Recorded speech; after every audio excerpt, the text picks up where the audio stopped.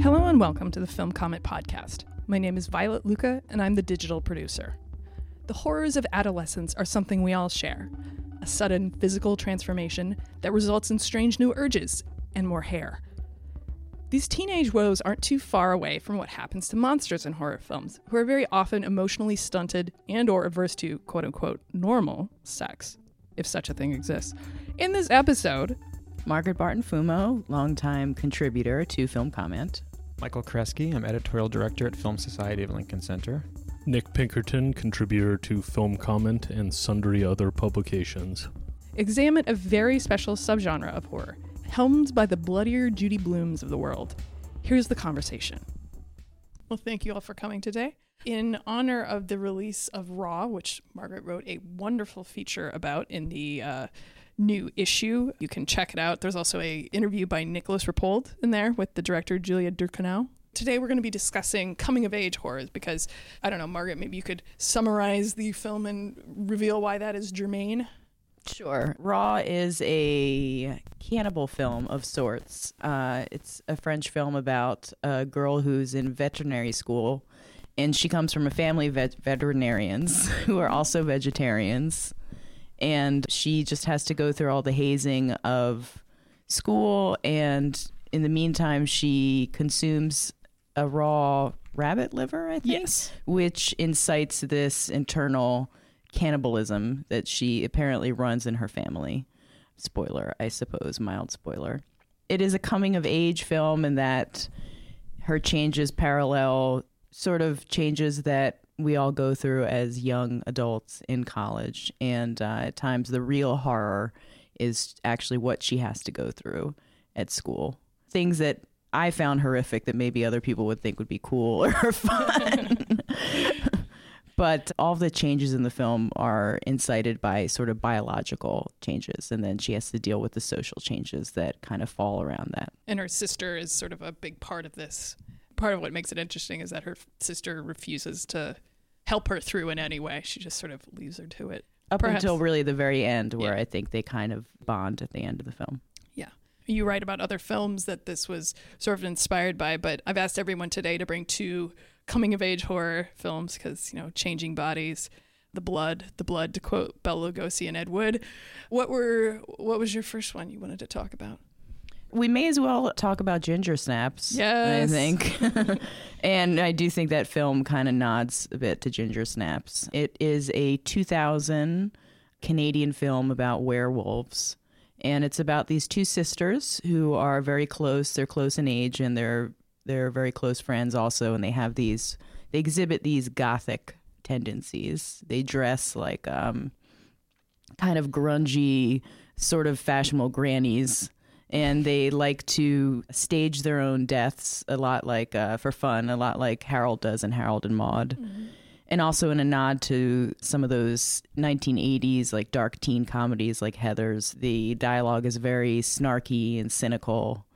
And there's also a male character who's very much like a Christian Slater type character. But the real focus of the film is on the relationship between these two sisters. And it's not a particularly good film, but I'd say that along with Carrie, it's one of the, I'd say, standard bearers of menstrual horror. Yes. For sure. The older sister, named Ginger, is attacked by a werewolf immediately after she gets her first period. And then the changes that she goes through in changing into the side effects mimic those of puberty. You know, she grows a lot of hair all over her body. She develops these sexual desires that she didn't have before. She also transmits the werewolf curse to another teenage boy through unprotected sex.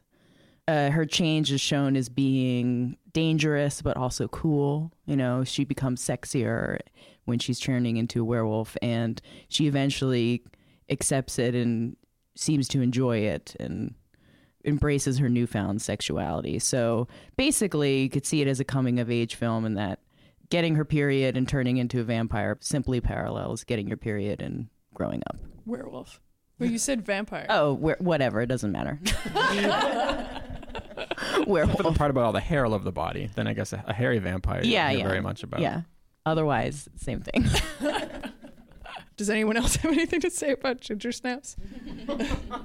I was watching art movies when that came out, man. No, you weren't. I was watching art films. You mean Ginger Snaps was not an art film? It's that was not on my radar, and I've not caught up with it. I'm sorry to say. I recall that it was the favored body horror film of the early aughts by people who were into art film. Oh, hands down. Because right? Cronenberg really wasn't doing any of that at that time. He'd sort of moved on to historical sex things. It has all practical Freudian effects, so from that standpoint, it's something interesting. I mean, I saw it. I don't remember it very well, and I do wonder, even though one of the films that I brought is about a young girl coming of age, I do wonder if movies about young women and menstruation coming of age appeal more to women who can identify more with them. Though I guess Carrie is pretty across the board loved. But I do wonder, I remember watching Ginger Snaps and feeling like, this movie might not be for me. Well, because, obviously Carrie was written by a man, Stephen King, and Ginger Snaps was written by a woman. Yeah. So she got all the details in there. Do you feel a difference between those two? Like, is it very obvious that one is written by a woman? Ginger Snaps is more period heavy, I'd say. It's a heavy flow, if you will. They address it a lot more directly, and perhaps because the writer had seen Carrie, they talk more about the period, and it's spot on. Yes, this menstruation comment. Yes. Isn't it strange that the progenitor of all these young coming of age girl body horror movies was Stephen King? But again, like I said before, obviously, when someone is turned into a monster, it is always about adolescence. I mean, really, because it's like... No, it's true, but Carrie is so specifically about menstruation. This was his concept. He wrote this book and he threw it in the garbage, and his wife fished it out of the garbage and said, no, this is actually a pretty good idea. You should publish this. It was his first book. Yes. I just think it's interesting that this was the first idea that Stephen King ever had for a novel. Mm-hmm. Well, I'm always fascinated by that, actually. Of course, as you should be, as we all should be. I did, in preparation for the podcast, I did go back to the seminal work by Carol J. Clover, Men, Women, and Chainsaws. Yes. I kind of browsed through it, though, but that was the first book of film theory that I read in college. So, and it's good. It still holds up. It's very psychoanalytic, but it's still a good book. And she writes a lot about the menstrual horror film. She writes more particularly about Carrie, but she says she delineates different archetypes that are in all horror films that she's looking at: monster, the hero, and the victim. And in the menstrual horror film, the woman is all three of these characters. Right. And that she gets her period, which is this kind of monstrous affliction, but it also inevitably gives her this power. Right. Can I ask what else makes up the canon of menstrual horror? Well, obviously, Carrie, because I hadn't seen it in a long time, and I rewatched it this week, and I was just struck by how good it is. Just on every level, just being the lighting is superb. It's very atmospheric, and just it shows, the world of the popular cool people and the just subaltern redheaded Carrie White, who, with her super religious mother, who's played by Piper Laurie, the great what of films, I think, undersung actresses, who's, I will say, I read her autobiography, and her virginity was taken by Ronald Reagan, and he never called her again, which is unbelievable. It's got places to go, people to see. He had to run off and, I don't know, be shitty to other ingenues at the time, but... she had the last laugh, didn't she? She did. She got to... I don't know what that means. She was in Carrie. She got an Oscar nomination a few years before he became the president of the United States. He nearly became the president of the United States. Last laugh. No, I mean, yes, Carrie She was a way better actor than he ever was, obviously. Well, Piper Laurie is magnificent. Carrie is great. I'm never less than amazed and impressed by basically every shot in Carrie.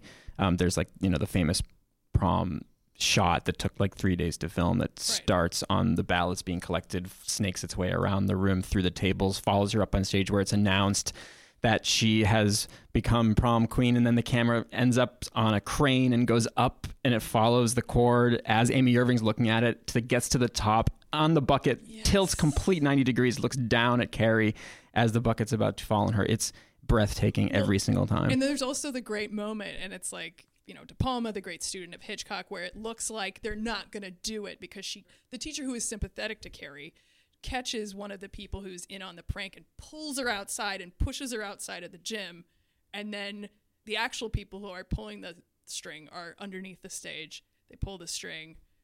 Carrie is turned on. She's transformed, and the gym doors close, and that girl is the only one in her class who survives. And You're talking about Amy Irving. That's one of the things that I find very special, I suppose, about Carrie. Yeah. As opposed to something like, say, Let the Right One In, which I thought was just utter hot garbage in both of its incarnations. Ooh, but controversial. The fact that that sympathetic teacher goes up in the conflagration as well. I mean, it's a very clean film in terms of the filmmaking, but in terms of ethically, let's say, what's going on there, it's very close to the reality of, I don't know, say a school shooting, where it's not just bullies who are getting taken care of. It is one and all who is getting... But she laughs at her. She does. She It's imagined. Oh, it is imagined? Well, there's that special like prismatic shot where she sees everyone laughing at her, but then when that ends and the laughter on the soundtrack dies down, you realize that it was all in her head. It's a little ambiguous, but I've always stood by that Betty Buckley, as the gym teacher who has been the most sympathetic, kind ear to her, does not laugh. In fact, when she first gets the pig's blood, there's a reaction shot of Betty Buckley where she starts to cry and she's horrified. You get into Carrie's head at that moment, and she envisions that everyone's laughing at her, and that's what happened. I mean, yeah, I agree with you. Carrie's always struck me as being an incredibly disturbing horror film for the fact that there's so much sympathy to go around. There's so much love for her, first of all, for Carrie, who's allegedly, by going by the poster and the idea of the film, she's allegedly the demon, the monster of the film. Not only is she sympathetic, she's someone that you want to protect from beginning to end. And then the fact that she kills people who have been kind to her, in addition to the people who are cruel to her, is one of the great complex things in any horror film I've seen. I think in that performance, the Betty Buckley performance, you can see the empathy, certainly, but you can also see at certain points her sort of repressing a frustration with this completely hapless person who has no defense mechanisms whatsoever, which I think is just very, very true. In a few brush strokes, that character is given a great deal of dimension. Not only the fact that she is this, sympathetic maternal character, but the fact that she, like everybody else, has to reckon with the sort of hostility that total hopelessness brings up when you're exposed to it. Right. Yeah, I mean, that's a great example of a stage actress coming into a pretty small role and bringing a lot to it. Betty Buckley, of course, who also popularized the song Memory from Cats. Yes. That was Betty Buckley a few years later. I've always been, just really struck by how upset I get while watching Carrie. I don't find Carrie to be a fun experience. I find it to be aesthetically dazzling and enjoyable to watch on that level. But I watched it a lot growing up. It was a movie, speaking of a coming-age film, I watched it as I was coming of age. I watched it a lot as a child. And every time I watched it, I found myself torn between viewing it as just another high school film and like a 16 Candles type film, or viewing it as a horror film, because it almost feels like it's split down the middle. Yes, there are the glimpses of her telekinesis. That she has these powers, but it's pretty straightforward until the prom scene. So it's a kind of an amazing betrayal of the audience that it becomes this bloodbath. Right. I don't really think there's been anything else quite like that movie. No, yeah. And again, it's not just a matter of, the bullies are getting theirs. It's like this completely uncontrollable apocalyptic energy that swallows up everyone and everything. Margaret, what was your second film? A piece of utter hot garbage. Let the Right One In. Oh. Which I thought would be a perfect example of a coming-of-age horror film. It is. Yeah. The Swedish film is from 2008 by Thomas Alfredson, about two kids, Oscar and Ellie, who the latter of which happens to be a vampire. And they're both 12 years old, but Ellie presumably has been 12 years old for hundreds of years, so her coming of age is more sort of settling into a 12-year-old kid as she grows closer to the boy Oscar, whereas Oscar's coming of age is much more straightforward, traditional. He's shy, he's awkward. She teaches him how to stand up to his bullies. You're using the pronoun she. Yes, well, I'll get into that. But we're more than pronouns, but continue. We are pro spoiler too, yes. here, which is good. She teaches him how to stand up to his bullies, and he becomes more extroverted along the way. And I was really drawn to the film for the performances by the young actors. I think they're really great. I think they're very natural and fantastic performances, and the cinematography, which I love. There's so many beautiful wide shots in the film, especially like violent scenes where the action is just in the center of the frame, and then there's this quiet kind of creepy space on either side, or wide shots where you have different, things going on in different parts of the frame. I just like to zone out and watch that. And also the way they present Ellie's gender is interesting. It's a very good point of interest in the film. She initially presents herself as a androgynous female, but then she says things to Oscar throughout the film like, would you still like me if I weren't a girl? Which we assume is because she's not a human girl, she's a vampire, but then we find out about 2/3 into the film that she's actually a castrated boy in a quick reveal. It's kind of a sleepaway camp-esque, kind of mellower, which would have been a good film to talk about on this podcast also, too, yes. I think. Yes. Is anything sleepaway camp-esque, really? A quick shot of a crotch is sleepaway camp-esque. Without the monk-esque screaming. Oh my god, yes. We can all see it in our mind's eye right now. Yeah. Literally, that you say that title, and that's the only thing I think. And then also maybe the cook, spilling boiled water all over and the boils popping up. Anyway. But it's shown really just quickly in passing, and it doesn't appear to affect Oscar's feelings for her at all. And so the way that I like to see this, although it probably really just is on behalf of sloppy filmmaking, but I like to see it as just, very uneventful portrayal of unconventional, gender relationship and acceptance of that. Why did you have such a problem? I'm not going to slag off on the movie that she brought. Oh. It's okay. That's not what I'm here for. It's more interesting if there's a little thrust and parry. I don't know. I'm not fresh enough on Let the Right One In to feel that my thrusts would draw blood. Oh, okay, that's fine. I rescind everything I said. It's a masterpiece. Michael, what was your... Well, the first film I'm talking about is Bernard Rose's Paper House, yes, which is a really beautiful and strange and scary 1988 film, British horror film. Bernard Rose actually went on to make Candyman, a terrific American horror film, and very different from Paper House. But regardless, I think two of the best horror films I've ever seen. Paper House is a coming-of-age film for sure, though it doesn't hit any of the common beats, I would say. And what I was thinking about what makes coming-of-age horror so interesting and different from other horror films, and I think it has to do with, though obviously there's a lot of death in them, from the point of view of the protagonist, death is not the fear. Really, right. There's no. It's actually living. It's actually growing, living, and realizing these terrible things about your body, and what could potentially happen to you, and how it could affect other people. It's not. Whereas most other horror films, death is the end. Death is the fear. Death is what motivates the film. So, Paper House is especially strange because there's.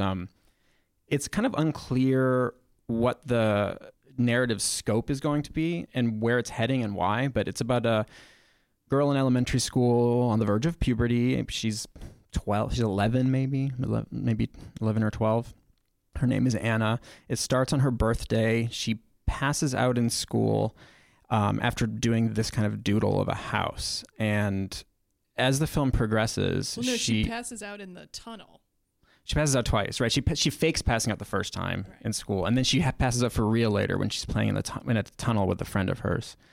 And it's actually right after she starts to try on makeup, and she says early on she hates boys. I mean, she's still a little girl, but she has this drawing of a house that she does. It's very rudimentary, really just kind of a scribble. There's nothing remarkable about the drawing itself. She's not an artist. She's just a kid who does this doodle. And every time she goes to bed or passes out, she finds that she's in this world that she's created, which is this barren landscape and this very strangely drawn, almost German expressionist looking stone house where the windows are all different sizes. And when she first goes, she can't she can't go into the house because she didn't, draw the proper way to get in. And then, so every time she's in the real world, she draws something or changes the drawing. And when she goes to sleep, it's there, it appears. And so the way that this first works out is that she creates this boy. Even though she says she hates boys, she creates this boy, and she doesn't draw him legs at first. Right. So he can't walk. And then she has to, in real life, draw him legs. And it keeps getting stranger and stranger, and she becomes more and more drawn to this non-reality and this fake person who turns out it might actually be also living in the real world. Right. She starts even to though feel, she doesn't know him. Yeah, because she starts to feel this obligation to set things right in this. Like she feels like half a god, half like this victim agent sort of a thing. It's like really strange. It's very strange. Yeah. So, and then the centerpiece of the film is this long, maybe 20-minute sequence in which she envisions her father, and her parents are separated. And the details of that are very vague in the film. I mean, it's clear her parents are lying to her. Well, it's clear that the parents are lying to her, but it's also clear that their drinking was involved. The father was an alcoholic. He's maybe sent away from the family. So she has a fear of him, like a latent fear of him. So through this drawing, you could say it's very Freudian. She's, working out these feelings, but they happen in this very intense, almost Freddy Krueger-ish way, where she does this drawing of the father and she accidentally gives him a really angry face, and he's holding something that looks like a hammer. So he shows up silhouetted on the horizon. Oh God, Let me put it this way: watching this film as a child is a horrific experience. I loved it as a child, but every once in a while, flashes of it just pop up in my head every so often. And there's something particularly scary about this idea of a father figure who you don't actually hate in your day-to-day, but whose very being has created such a rupture in your life that you picture him as like an ogre, as a blind ogre. In the dream, he shows up with X's on his eyes and he wielding a hammer, and he's coming to murder her. And on top of that, I mean, the set design is superb. Every room inside that house has a different strange character, and a character as in detail, not people, because it's very barren. And I just find it to be this like fever dream of childhood. I mean, the whole thing feels kind of like something you might envision while you have the flu. And there's an extended sequence where she's just tossing and turning in bed, and the mother's mopping her brow and talking about going to the seaside when she's better, that she keeps floating in and out of reality. Because the explanation in real life is that she has glandular fever. And that's why it's like she's out of school for so long, and she keeps and that's why, supposedly that's why she's spending so much time asleep or passing out. But then, it's just like how tormented that reality is because she is physically ill, right? Because when she's awake, she's always pining for her dad and like talking about how like, oh, I wish we could all be together and blah, blah, blah. And then in the dream, it's just all the horrible things about her father come manifested in this one utterly terrifying figure that is hard for me to even think about now. And talking about it, it seems kind of by the book or by the numbers, but it doesn't play that way at all. There's nothing easy or simple about it. And again, it's extremely haunting. It doesn't go in any particular predictable horror movie direction. Mm-hmm. I mean, it is a dream. She does wake up. There are real world ramifications of what happens. But overall, I think the point is just that she's kind of coming into being as a pubescent girl. Like she's realizing things about herself.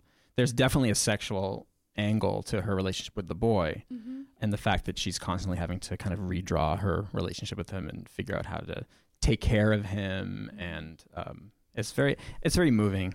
It's very scary. I'm just now wishing that I'd prepared myself to talk about a movie that I know we share an admiration for, which is Dream Child. But it's been so long since I've seen it that I wouldn't. Yeah, I would have had to have watched it again. Contemporary, and I mean, just to toss it off, sort of. It's funny. Tells the tale of Alice Liddell, I believe, the Alice in Wonderland girl, and does not skimp on the more unsavory aspects of that, with some particularly poignant / disturbing Jim Henson Creature Shop critters. I believe the last image is just the mock turtle alone in a sea of tears. No, I know the mock turtles is the opening image. Does he return? The opening is the griffin and the mock turtle. Yeah. It's the very beginning of the film, and Alice comes for whatever up to reason. Talk to that's the one that's like seared onto my brain pan. It may or may not be the closing image. What was the intended audience for this film? That's a great question. Still unavailable on DVD. Same question, really. Well, except that Dream Child is pretty evenly split between a sort of by the numbers contemporary romance, if you recall, with Peter Gallagher, it's a flashback. It's a flashback from a not a centenary, but a big celebration of Lewis Carroll at the New York Public Library, and Alice Liddell, as an old woman, is taking a transatlantic steamer over to New York, and you go between this contemporary story and her sort of flashbacks to her relationships with the stammering pederast Charles Dodgson. I was actually wondering, when you were sort of hatching this as a topic, this idea of the coming of age story or the coming of age horror movie as a subgenre unto itself, what did you stumble on as the proto coming of age horror movie? That's hard to say, because like I said, I think when somebody's turned into a monster, it's always sort of like an analogy for adolescence. Yeah. I was thinking earlier, it's, Frankenstein is a big, awkward adolescent for all intents and purposes, and that's played with quite a bit in Spirit of the Beehive, for example. Oh, yes. Another really wonderful movie about childhood and coming of age. Even The Wolfman. I would say that I Was a Teenage Werewolf is the one that kind of literalized that metaphor, right? Michael Landon, probably the one. It was, and then there was which Teen brings Wolf. us naturally to Teen Wolf. Teen Wolf, American Werewolf in London too. That sexed it up a bit. Oh yeah, I love that film, but there's the young adult and teen coming of age, and then there's also the children coming of age genre, and they're slightly different, I think. Well, I came here with in my satchel a pretty early instance of what Margaret referred to as sort of a child's coming of age story, very pre-adolescent, which is The Curse of the Cat People. Yes. So wonderful. Mm-hmm. Such a wonderful film. The best. Which co-directed by Robert Wise and Mr. Gunther von Fritsch, but by sort of common consensus authorial or architectonic mastermind would be the producer Val Lewton. So good that David Bowie wrote a song about him. And to give a brief rundown, it's a sequel of sorts to a Val Lewton produced RKO horror movie from about 2 years previous by Jacques Tourneur, Cat People. Mm-hmm. It brings together some of the same personnel, but since the original Cat People did not belong to an era of grand serial storytelling, world building, they didn't really leave the door open, so they created a sort of very new approach for this second film. We are reunited with the ostensible hero of the first movie, who's Kent Smith, regular in the Lewton horror films, who has married the sister of his love interest in the original Cat People and is now living in suburban Terrytown, where he has some kind of odd job building model ships. Totally a job you could have. And they have together I think 6-year-old, maybe 7-year-old daughter named Amy. And she is a bit of an outcast. The opening of the movie, which is one of the more haunting that I know of, has her on a school outing where she's sort of transfixed by a passing butterfly. One of her schoolmates tries to catch it for her and just winds up smashing it in his hand and presenting her with the fragments of the butterfly wings.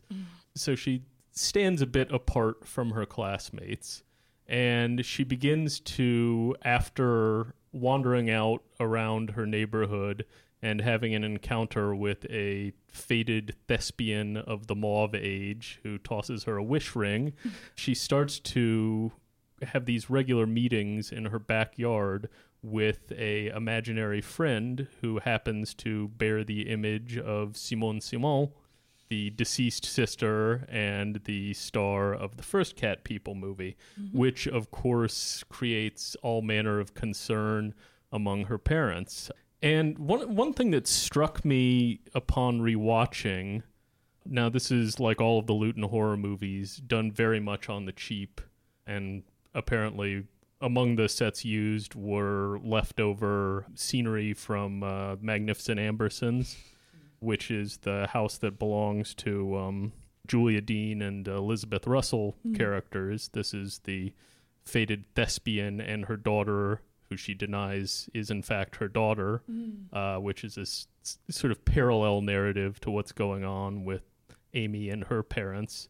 This all refers back to some undisclosed trauma that occurred when the Elizabeth Russell character was a little girl. But one of the things that the movie does so very well is just capture this sense that I think a lot of people have as a child of your yard, your living room, and a couple blocks around your house being an entire world. And particularly the way that the backyard is used. We see it through all seasons, through summer, fall, and into winter. And the particular magic of these transformations is very, very beautifully underlined by some very complex lighting gags that are worked into the storyline. Also, I had never thought of it in this respect before, but it's very close to, in some ways, a sequence and a film, both of which are very near to and dear to my heart, which is the Halloween scene in Meet Me in St. Louis. Like, you can draw a direct line between these two movies. They seem to exist in the same extended universe. Yeah, surprising overlap there. Well, there's a brilliant bit by the great former Village Voice critic Tom Allen when he's writing about John Carpenter's Halloween, and it's something to the effect of, this is the movie that exploits the expressionistic potential of the Halloween scene in Meet Me in St. Louis. And God damn it, he's got it right on the nose. That's exactly right. Meet Me in St. Louis could have been talked about today. I mean, Tootie is one of the most horrific characters in movie history. And that movie is very clearly about her coming of age into being a monster. Yeah, well, she has that Carrie-like rage, except only snowmen are the victims this time. Just as violent. Yeah. So, what goes on in this movie, which, was pitched as a sequel to Cat People, which is something more of a straight horror film, essentially a young girl's gradual reconciliation with parents who are trying to fence in her imagination. And the drama is this family going to turn into the Elizabeth Russell, Julia Dean family? 30 years later, will there be some rankling problem that prevents them from interfacing as a family? Or are they going to be able to get around, their hangups? And that's the entirety of it. There is, in as much as there's a suspense/horror element, it's that Elizabeth Russell gets it in her head that she's going to strangle this child who her mother seems to have more affection for than she does her. But for the most part, it's very, very invested in just exploring the headspace of a 6-year-old, exploring the imagination of a child. And another thing which I really appreciated anew working my way through the Luton filmography is the little specificities which are so strange, particularly movies of the 1940s, which tend to take place in a city. And with Luton, it's always much more specific than that. This is in Terrytown, which is where Luton grew up. He grew up in actually Port Chester, but Westchester County. It's very, very, of course, it's shot on the RKO lot on Gower Street.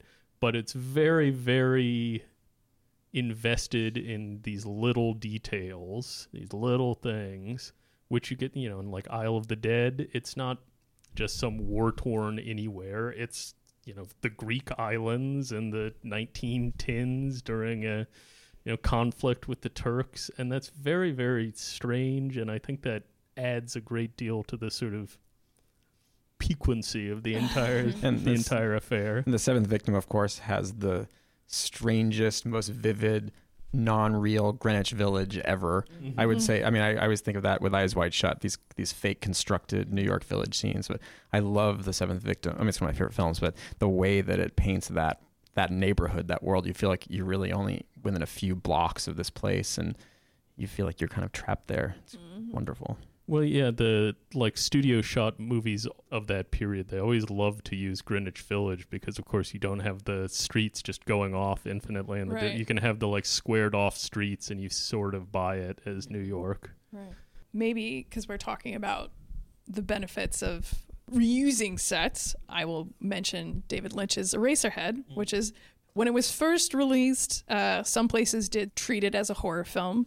And this was a film that, David Lynch, he was accepted to the first class of the AFI Institute. And it was very exciting.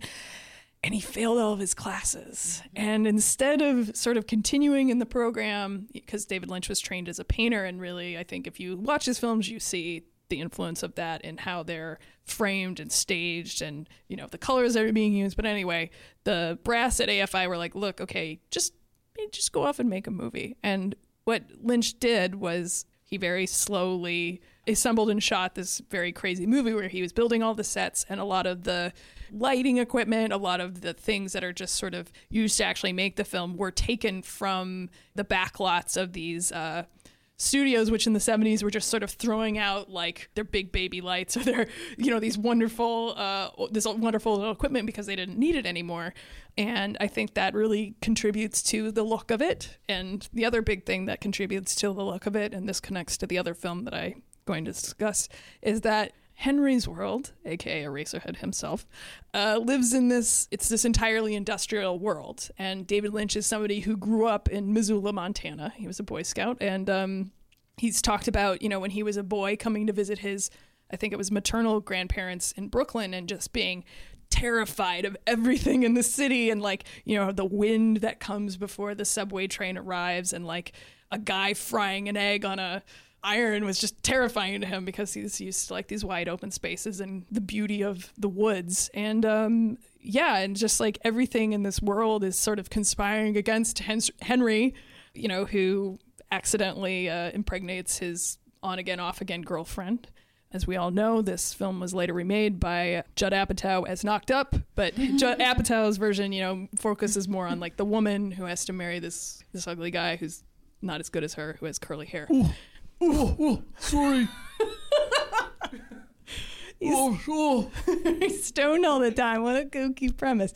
Anyway, she can't get an abortion for some reason. Anyway, Henry, he's out there in the world trying to cut up. He can't do very basic things that, the head of the household traditionally does, like carve these tiny chickens. They're new, and when he goes in to cut one, it just all this blood shoots out of the neck hole, and it cites his new mother-in-law. And there comes a point where he's at home with his wife, Mary. The baby is, sort of fussing, and she just gets fed up, and she leaves him alone with their progeny, which, to quote her, they're not even sure if it's a baby. And it's sort of this sperm thing.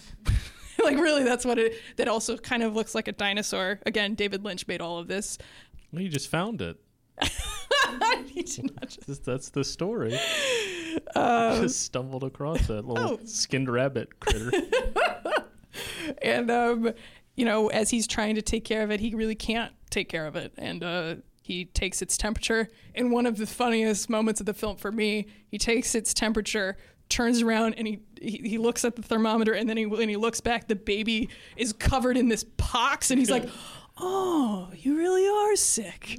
And it's just this thing is gonna die. And So are you saying Eraserhead is a coming of age horror film for the father or for the baby? Both, because the baby gains some agency in this thing too. Cock blocks him, turns into a giant, its bandages come undone, and it turns into this giant monster that torments him. Yeah, so I think it's both. It's a horror for both. A lot of horror films play with this uneasy comedy, not just sort of dark comedy, but just sort of am I supposed to be laughing at this, or is this scary? And the absurdism, of course, it's a great little movie. I'll check it out. Sounds cool. Thanks. Sounds weird but cool. Like a cult classic or something. Maybe. Could one watch it at midnight? I don't know. I have a hard time staying up that late. I'll be honest with you. To mention my other film, because you were just talking about movies where you're not sure if you're supposed to laugh or scream or cry. I don't know all the different emotions one might have during Eraserhead. Mine is an interesting case because it's Twilight Zone the movie. It's that very strange omnibus from 1983. The other segments that I'm not talking about, directed by Steven Spielberg, George Miller, and of course John Landis in the most controversial segment, which we don't have to get into because that could derail the whole thing. The Joe Dante segment is what I'm talking about. And one of the greats. It's great. And it's also interesting. Well, you have to kind of talk about the Twilight Zone episode that it's based on first. So there's a 1961 episode. It's a Good Life is what it's called. And it's very well known at this point. It's parodied on The Simpsons, Treehouse of Horror. It's that one where the kid gets everything he wants. And I love this episode, and I've always found it to be pretty amusing, but at the same time, genuinely terrifying. I mean, the idea of that episode is endlessly powerful and strong and political, and I've always kind of known it on a theoretical level, but I watched it again last night, and in the era of Trump, it has new resonance. I mean, it's basically the story of an angry, pouting, omnipotent 6-year-old who just stamps his feet and gets what he wants, and he has the power to make people disappear if he doesn't get what he wants. It's supernatural in that case, but it's very clearly Rod Serling's political statement about dictators. I found it very powerful this time and funny and scary again. I mean, one of the first things the kid says is, "Gopher, be dead," to this animal that you don't see off screen, and you can just imagine what happens. This is before you really know what's happening. So the conceit of it is you don't really know what's going on, except that everybody who comes to the house, and in the Twilight Zone episode, it's a house near a cornfield, and everyone who comes to the house has to be on their best behavior and have to keep telling Anthony, the little boy, "It's good that you did that. It's a good day. Everything's so great. It's great that you did that. That's really fine, Anthony." And you're like, why is everyone always so happy and encouraging this kid who seems to be kind of a brat?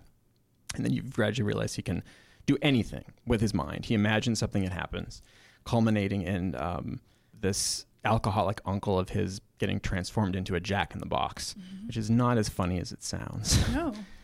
So anyway, Joe Dante remade this for his segment of the Twilight Zone movie omnibus, and he updated it in his very Joe Dante way, which was to make it very cartoon-ish and have Looney Tunes. Very Looney Tunes, and to kind of enter the mind of this child, which is addled by television.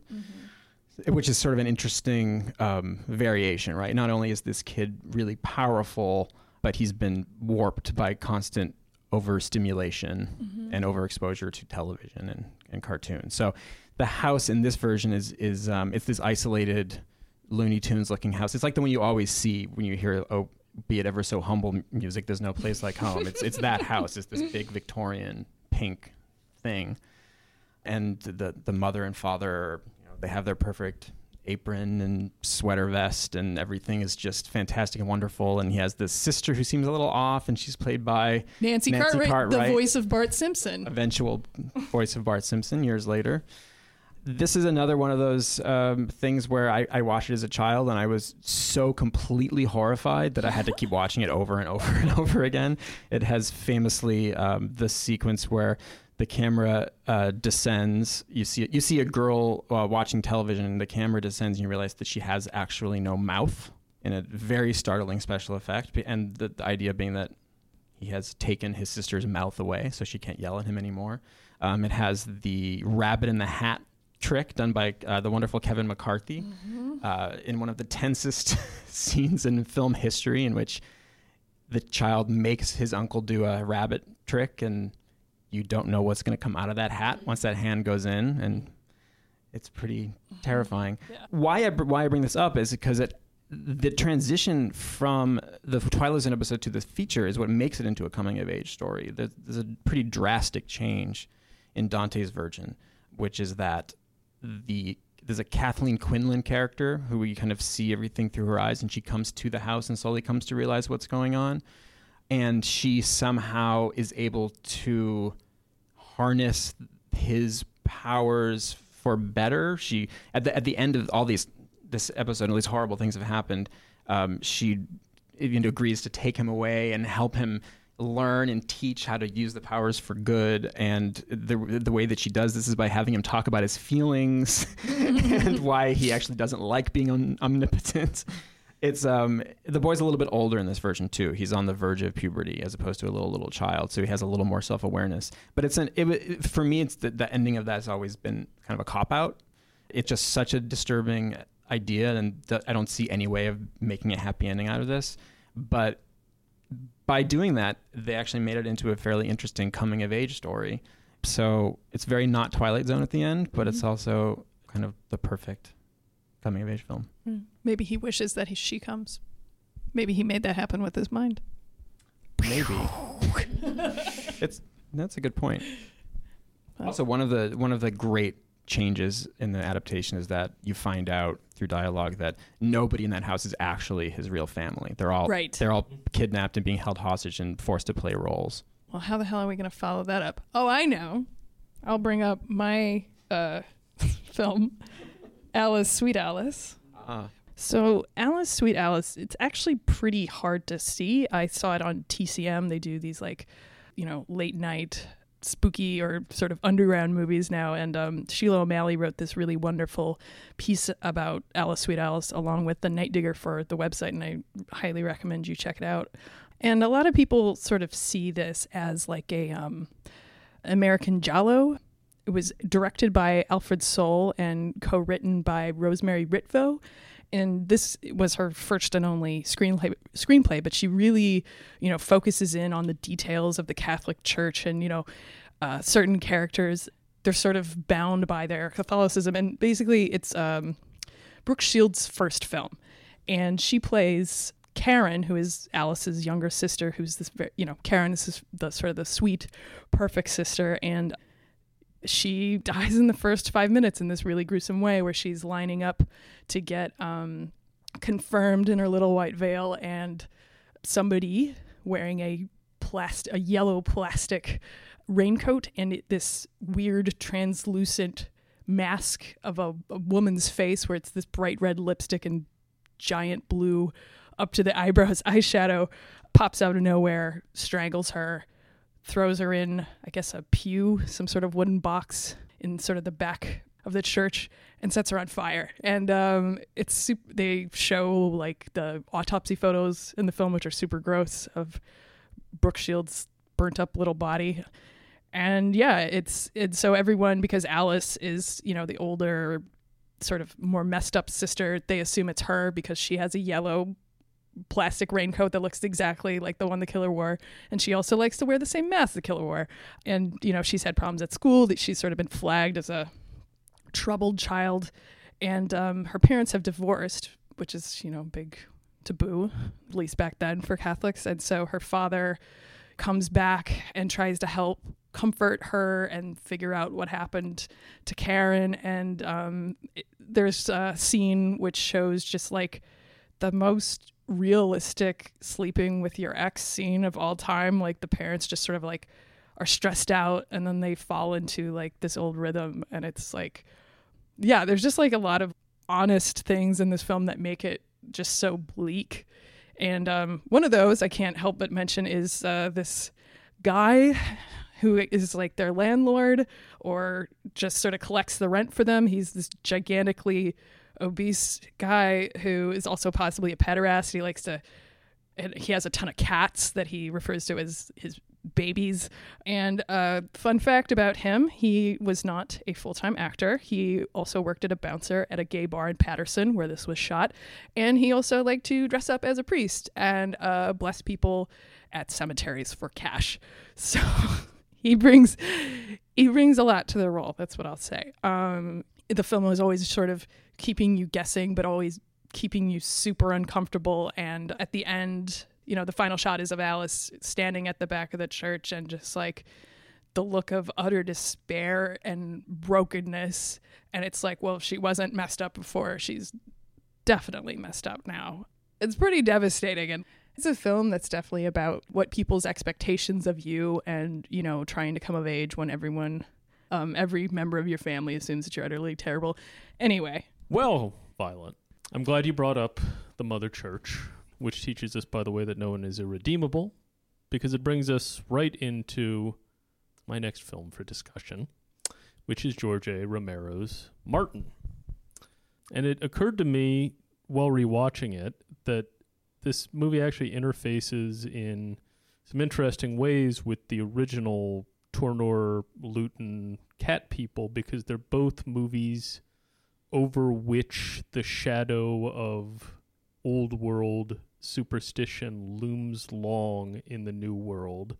In both cases, we're dealing with central characters who have some connection to European folklore that continues to haunt them and dog them in their modern American lives. In the case of Martin, it's the eponymous character who's played by a Pittsburgh actor called John Amplis, who's a sort of wiry guy with longish hair over the collar, has a sort of Mick Jagger-ish quality about him.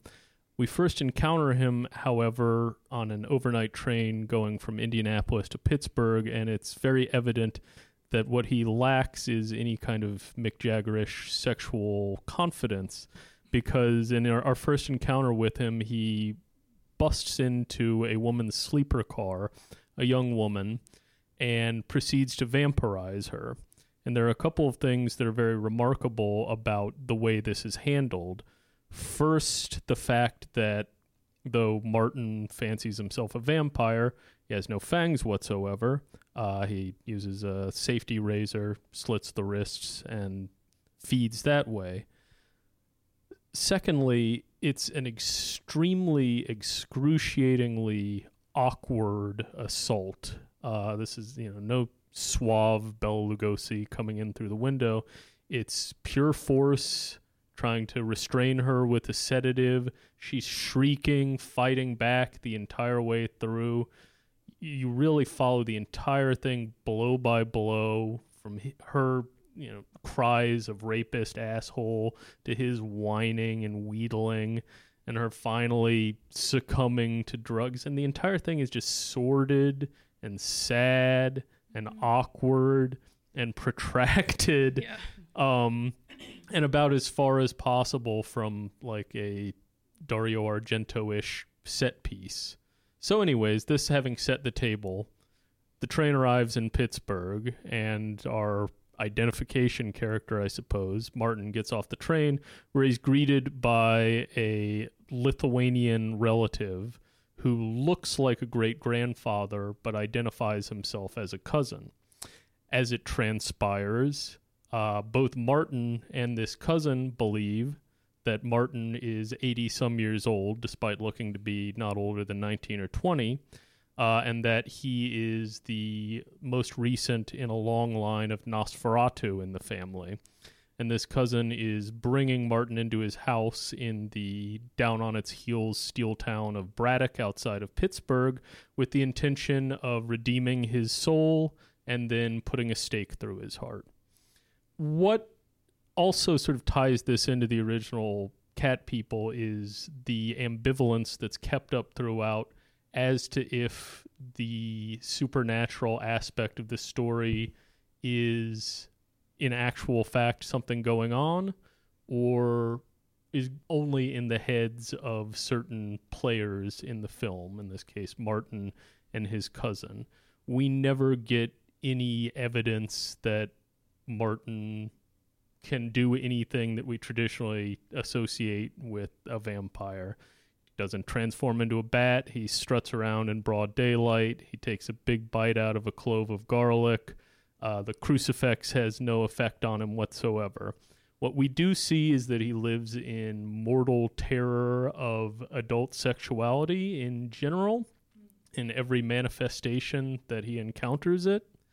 And there's every temptation to think that his hang-up is purely psychological outgrowth of this, and the fact that he has been raised in a family where this legend looms so large, but we never get any answers whatsoever. What we do see finally is Martin getting an enormous stake rammed through his heart after a housewife who he's taken up with commits suicide, and his cousin believes this to have been Martin's doing, though in fact he's done most of his hunting back in Pittsburgh, vagrants, a woman who he catches at the supermarket, so on and so forth. A couple things that stay with me and have always stayed with me about this movie, which I think may be Romero's very finest. I think it comes between Dawn of the Dead and The Crazies.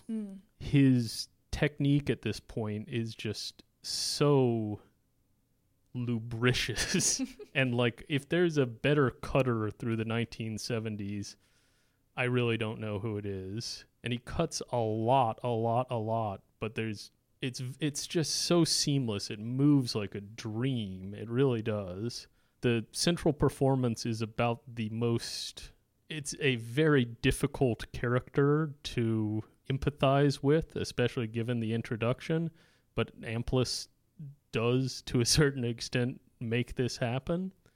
And also just, I mean, to go back to what I was saying earlier about Luton, like the sense of place that you have here, and you're a long ways away from the studio system now. You're in this wonderful too brief period of the late 60s and 1970s where you're seeing a lot of location shooting in a lot of places that were not before or after ever really done justice on film. In this case, Braddock, which, I mean, by 1976, 78, was already hemorrhaging population as it would continue to do so. It was parts of that awful movie The Road were shot around there fairly recently, and it's also the stomping ground of Tony Buba, fine documentarian in his own right. He's made several films about it, but just the sense of just exhaustion and foreboding that is built into this movie with, you know, the looming, I believe they're the Monongahela Mountains, with the rusted over railroad trellises, with these big, hefty, like Victorian boarding houses, which are starting to sort of close in on themselves. It's a really, really vivid, it really brings this to you. It really does. Yeah, so that's my monologue about Martin. Immortalizing that great Soft Cell song. Yes, and I don't know if it really counts as a coming of age story. I mean, he manages to have like sexual relationships with a woman who he hasn't drugged, which is a step. He never. It's always special when a boy can do that. Yeah, and I mean, throughout there's this sort of running relationship that he has with a sort of late night call-in radio show where he becomes something of a local celebrity because he's basically like a whack pack like dude who's like calling in and dishing about his like sexual problems and, you know, his squeamishness towards basically everything to do with adult relationships.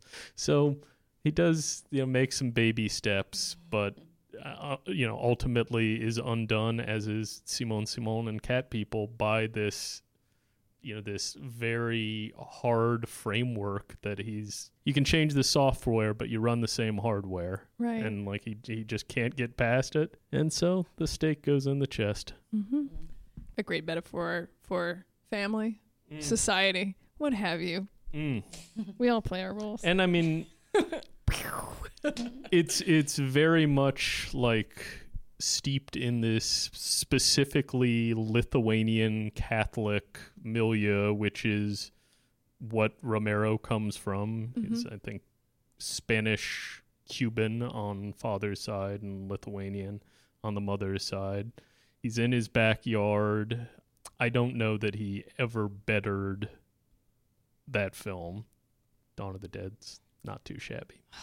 So good. It would be great if we could each go around and say a film that we saw recently that we liked. The film that I saw recently, rewatched, was Agnes Varda's The Creatures. I was on the Film Spotting podcast as sort of like the Varda expert, and I did that thing where you like prepare so much that you end up sounding like you're completely unprepared because you're just talking non-stop in an incoherent way only you can understand. So sorry. But yeah, just rewatching it and really appreciating, you know, what she's doing there. Just being it's like one of those great satires that doesn't play the rule of like how satires are supposed to be made, right? Where, you know, it opens with Michel Piccoli and Catherine Deneuve speeding along this beautiful stretch of highway by the ocean, and he's driving really fast, and she keeps saying, don't drive so fast, don't drive so fast. And he's like, oh, come on, it's great, we love each other. And then they get into a car accident, and it's like, well, of course, like you think, oh, this is going to be a terrible movie, and then you realize, oh, it's just making fun of that conceit of a woman sort of nagging and then something terrible immediately happening to this beautiful young couple. It's got elements of Alan Renee in there, and it's got, you know, her own sort of funny sense of humor. And I feel like it's very much tied up with her previous film, Le Bonheur, Happiness, where that was also sort of about this very docile woman getting kind of trampled over by her husband because she loves him too much almost. There's a moment where this woman who's having an affair with a doctor, she owns this seaside hotel, this light gets switched on, let's say, and she starts not behaving like herself, and she starts taking off her clothes and letting this guy fondle her in the middle of the restaurant at her hotel. And then the light gets switched off, and she's just like horrified. She feels horribly violated, and it's this thing that's like a joke at the time, like it's played totally for laughs in the moment, but then every time it's brought up afterwards, it's this thing that drives her lover away from her, doing things with a movie that you're not used to doing. And so it's like, I understand why people are like, ugh, but you know, I don't think not everybody has the balls to do that. So props to Varda. I recently watched for the first time Summer Stock, which is a Judy Garland, Gene Kelly musical of the 1950. So it's right in that sweet spot where Gene Kelly is becoming a star and Judy Garland is becoming something less. And it's that's grotesque. Well, I mean, it was it's a very difficult time in her career, and yes. You know, if you watch anything with Judy Garland between 46 and 1950, that she's going through a lot of serious personal problems and physical problems. So it's always interesting to watch her and see how she's soldiering through movies. In this case, she's almost convincing that she's having an okay time on set. This despite the title, it's not about actual summer stock theater. It takes place on a farm. Judy Garland's a farmer trying to figure out a way to make ends meet, and she's running the farm by herself. And Gene Kelly is the head of a troupe of theater folk who come to town, and they're going to use her barn to stage a show. It's like a lot of let's put on a show musicals. It has barely any plot. It's just see, now you're losing me. I think it's pretty straightforward what happens in Summer Stock, and it's the film where Judy Garland performed "Get Happy" in her tiny little miniskirt. Always a great song title for Judy. But I really enjoyed it. I despite all of the weirdnesses, Gene Kelly is absolutely delicious in it. in his gingham short sleeve button down. I enjoyed him very much. There's a Tumblr called Gene Kelly's Butt. I know. If you want to learn more about Gene Kelly's physique, check it out online. I know that Tumblr very well. Who doesn't? I saw a terrible pilot for a television show that never was. I thought it was still worth talking about in the podcast, though. Sure. It's called Puchinsky. Yeah! Oh, yeah! I just saw it. The room just with the voice of Peter Boyle. Yes! They showed me Puchinsky. I just saw it. Puchinsky fans. New. Yeah, I just saw it on you. You could watch it on YouTube. Please explain the concept. Yeah, Puchinsky is... We all just shot to life in the room, by the way. Oh, yes. Peter Boyle plays a detective in Chicago who... He's Polish, right? Yes. That's why he's Puchinsky. I think it's Stanley Puchinsky. I'm not sure. But that's his name off the bat. And first he saves the life of an English bulldog, which is not the type of dog that you just see in the street. But anyway, he saves the life of an English bulldog. Then he is killed in the line of duty in a car accident, but there's a criminal involved, and his soul, I suppose, is transferred into the body of the English bulldog. What happens to the dog's soul, though? I know, the dog's soul just goes off, like it's just he just gets bumped? Dissipates. I know. Dogs have no soul. This is horrible. I don't like where this is going. Puchinsky is reincarnated as the bulldog, and he carries on as the partner of his former partner, and they need to avenge his death first, and then I suppose if the the show was picked up, then they would have solved more crimes. But that unfortunately never happened. And the most notable thing about Puchinsky is that the dog at first is a real dog. Yeah. And then when Puchinsky is reincarnated, it is this grotesque puppet. There's Absolutely grotesque puppet. There's a scene where the puppet bites a criminal on the cock and balls. Yes. I didn't like that at all. And also a moment of soul searching where he looks in the mirror and says in the voice of Peter Boyle, "Look at me, I'm a dog." It's heartbreaking. I think the puppet is grotesque because it's expressing his inner turmoil. It's very expressionistic. So I just had to bring that up. Do you think the Puchinsky puppet's still out there Oh somewhere? my God. Maybe. Somebody paid top Just dollar top for dollar. that. It actually could be seen as a coming of age horror. Yeah. Yeah. Yeah, Bringing sure. this full circle. Sure. With Is it a minstrel horror, Puchinsky? Look at me, I'm a dog.